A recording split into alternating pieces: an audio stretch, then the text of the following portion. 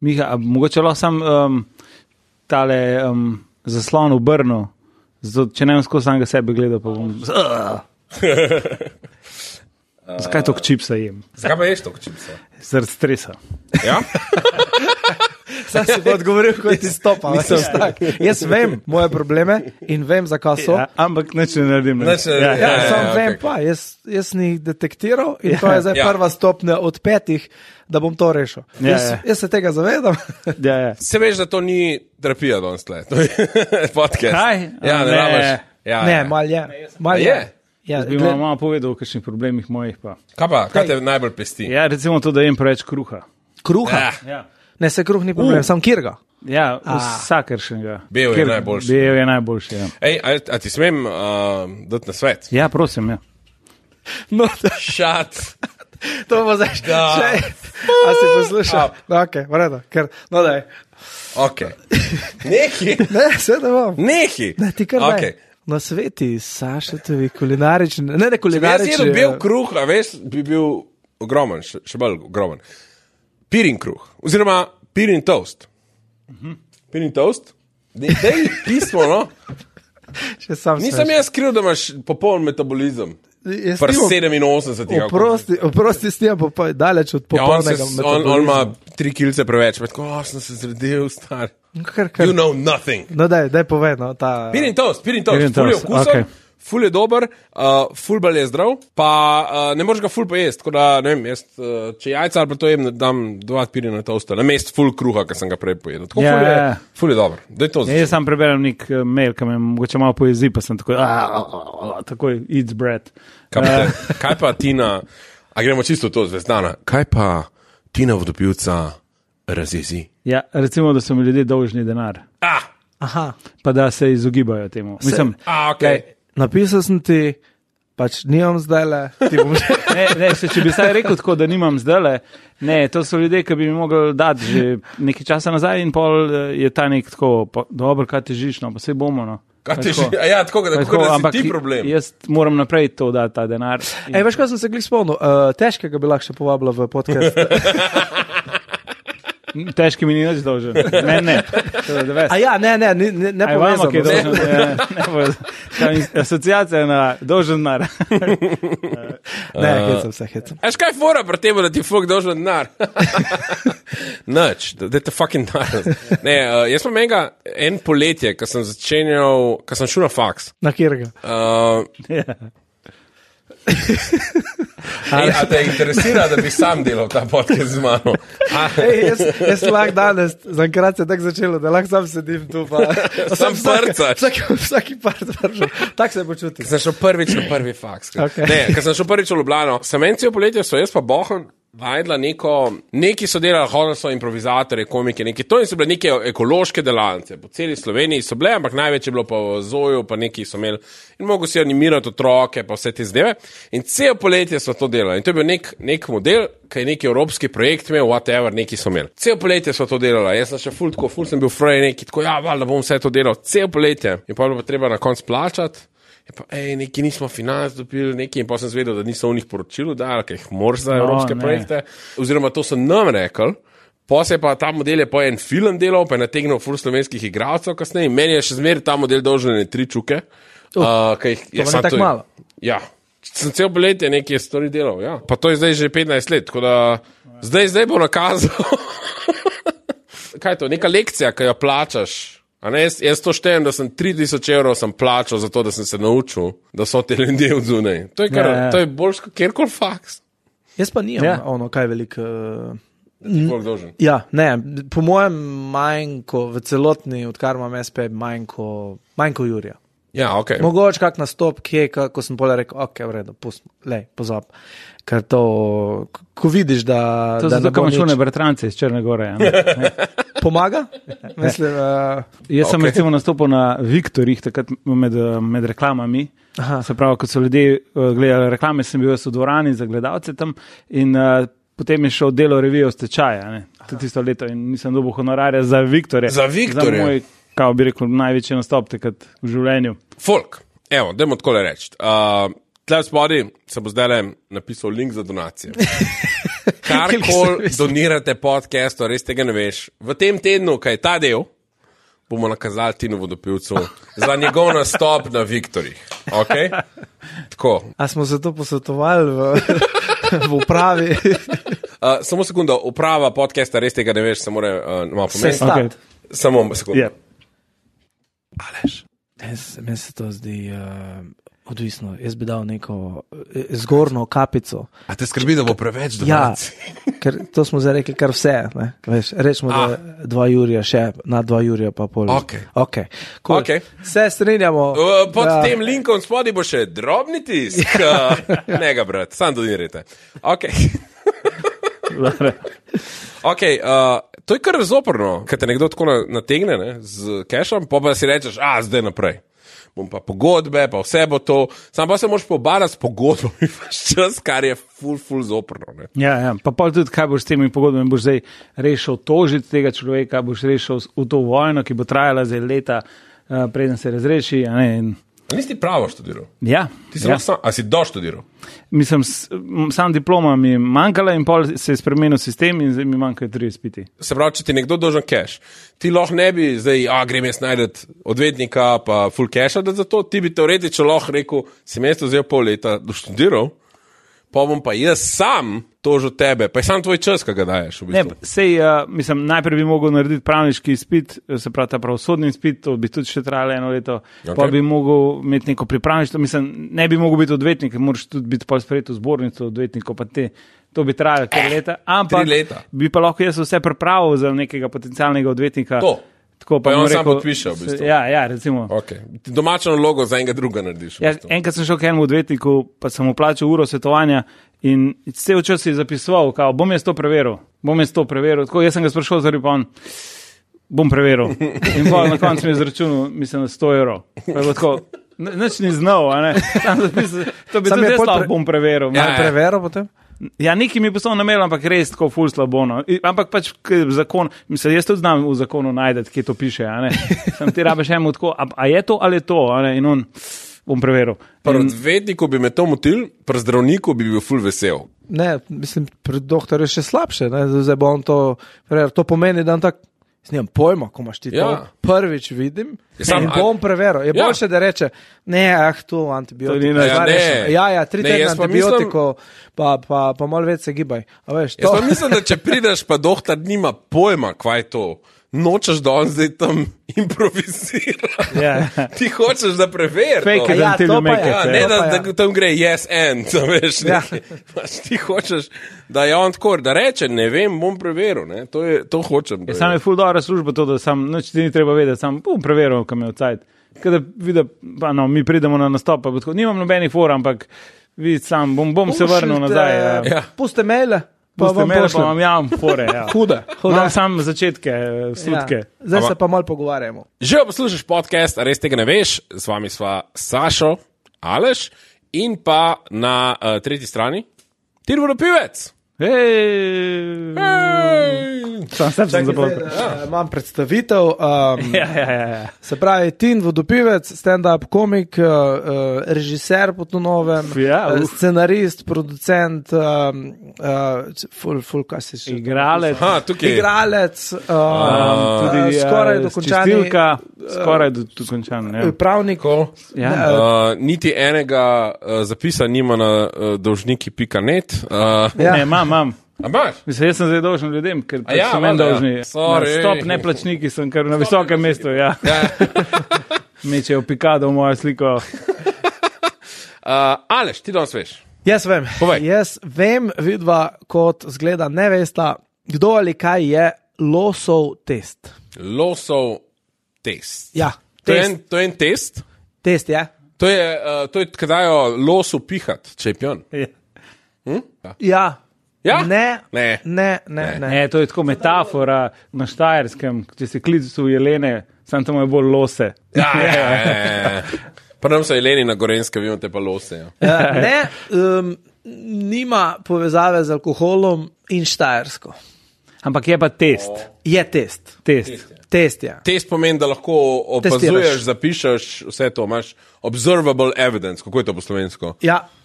dokaze dobiš iz tega. Ja, vidne dokaze. Vidne dokaze dobiš iz losovega testa. Losov test se izvaja že zelo dolgo, je bilo pa zanimivo 25 let. Zdaj je 25-letnica ne losovega testa, ampak enega taga, ki je losov test postavil na bolj vidno mesto. A je bil to nek Aleksander Los? A se ne piše L-O-S ali L-O-S-S? Ne, L-O-S. Los. A pa ima vezo z losom živaljo? Ima. Ma?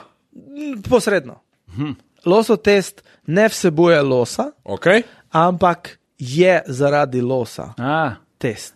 Se pravi, če je bilo 25 let nazaj, kaj je leta 97? 97, ja. Leta 97, kaj je bilo takrat kaj? Takrat sem iztrpel. Takrat se je dogajalo. Ja. Jaz sem bil takrat star 11 let. 11 let in takrat... In si se losal. In si se losal staršev, ko sem šel v puberteto. Ja. Kar na svoje živeti pri 11. Ja, voli me, mami. Losov test. Sem že kar pomagal, lahko pa še kaj pomagal. Ampak čim si pa pomagal? Ja, da je 25 let nazaj. 15 let, 97. Da vsebuje losa, pa krati ne vsebuje losa. Ampak je to bil kakšen dogodek, ki se je zgodil v Sloveniji? Ne. Aha. To je svetovno? V Kanadi? Ne. Tam imajo lose. Rusi? Ne. Ampak se pravi, nekdo je povozil losa. Kje se je ta test zgodil 25 let nazaj, točno ne vem, no. To, da ne bom zdaj preveč pameten, je pa povezan z enim človekom, ki ga je izvedel in je zaradi tega potem postal on mal znan v nekih krogih. Zgleda, da v naših ne. Ja. Aj pa je losov test, se pravi, nima veze z živaljo losom. Posredno je rekel. Posredno. A je to nek kemičen test? Ne. A je to s kemijo? Ne. Mislim, razen če je seks z losom kemičen. Mislim, drugače vse je kemija. Sta imela kemijo. Ja. A smo na pravi poti? Ne, nista. To bi ti tudi jaz lahko povedal. Ni povezan s kemijo, je pa povezan s fiziko. Fizika. Kaj bi lahko s fiziko bilo posredno vezano? Fizičen test. Fizičen test. A je to, če prideš do losa, pa ga slepneš poriti, te bo slepno nazaj. In je akcija, je enaka reakciji in to je fizika in to je narejen. Bam, domov gremo. Ne, losov test še enkrat ne vsebuje losa. A je to nek graf v obliki losa?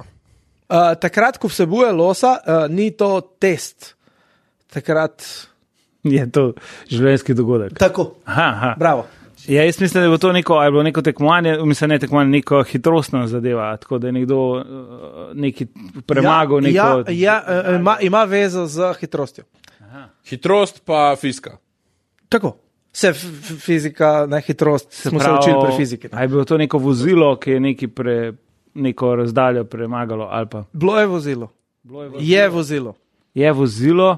A je premagalo kakšno izmed teh barijer, zvočna barijera ali kaj takega? Ne. Hitrost je pomembna, seveda, ampak ni pa tako strašno visoka, ko se zdaj pogovarjate. Je to hitrost, ki jo moraš voziti, da se ti losajo kolesa, pa kar odpadejo stran? Je to losov test? A je to kaj vezi s tem, ki imaš tirati ta Rally Dakar, pa to Pariz-Dakar? Ne. A je bolj zimska zadeva? Ne, lahko je zimska, lahko je letna. V zrak, gor. Test lahko narediš polet po zim, sam te pač so drugačni pogoji potem. Ne. A pa gre v višino? Mislim, je vezano na a je bil to kakšen skok? Ne. Padec? Ne. Vezano je s hitrostjo. S hitrostjo. Ni pa vezano, ker los recimo zna neke razdalje prehoditi, recimo pa da je to kao. Ne. Los, bom tako rekel, los pri tem testu, imenuje se losov test po losu, ampak los ima tak zelo minorno vlogo. Zato, ker je ta tip iz Kanade? Ne. Okay. Švedske. Tam je losi tudi, ja. Ok, se pravi, neki veze s hitrostjo ima. Pa Švedske. Kaj je leta 97 je bil nek Šved? Ne. 97 je bilo povezano z Nemci. Švedski, to je, zaradi Švedov je ta test, no, rečemo tak, se to, ne. Ampak tu je bilo pa bolj z Nemci povezano. Zakaj je ta losov test? Leta 97 bil tak zanimiv. Losov test se še danes izvaja. Se je izvajal tudi pred več kot 25 leti, ampak takrat je bilo pa en tak, ko je bilo tako, wow! A losov test sva midva že imela v lifeu? Ne vem, če si ga imel. Ali recimo ta test bi se izvedel na tehničnem pregledu, recimo? Ne? Pri mehaniku? Ne. A je to kaj vezi z biatlonom? Ne. Prav, to ni ono, to ni... To pa je bil tak mad gas. Ne, jaz imam eno idejo, bom kar rekel. Jaz sem mislil, da je Losov test tisti, ki ti bremze sprobajo, veš, kaj recimo, a to je? Ne. Kaj da je enkrat letel na losa, pa ga je izbol, pa je bil tako pismo, če bi naredil Losov test, pa bi mi bremze delale, veš? Ne, ima zveze z bremzami. A je, koliko hiter se ustavaš, ali pa kakšna taka varianta? Ne, koliko hiter se ustaviš, ne. Ampak, koliko hiter se ne ustaviš. Kaj? Ne. Kaj pa še je? Čak je vozilo, Kaj gre hiter. Se pravi, avto testiramo. Ja. Avte moramo testirati prej, ko jih damo na cesto. Ja. Kada je lutko noter? Ne, tu je kar prav človek not. A gre čez eno progo v obliki losa? Ne.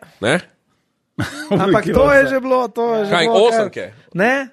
Čez une mimunih količkov? Ne. Ja, gre mimo količkov. In tam je en los. Posredo. Ja, in on je bil tako, to, kar praviš, je že skoraj prav. Ja. Nadaljuj. Se pravi, in tam je bil los, in pol, se je rešil.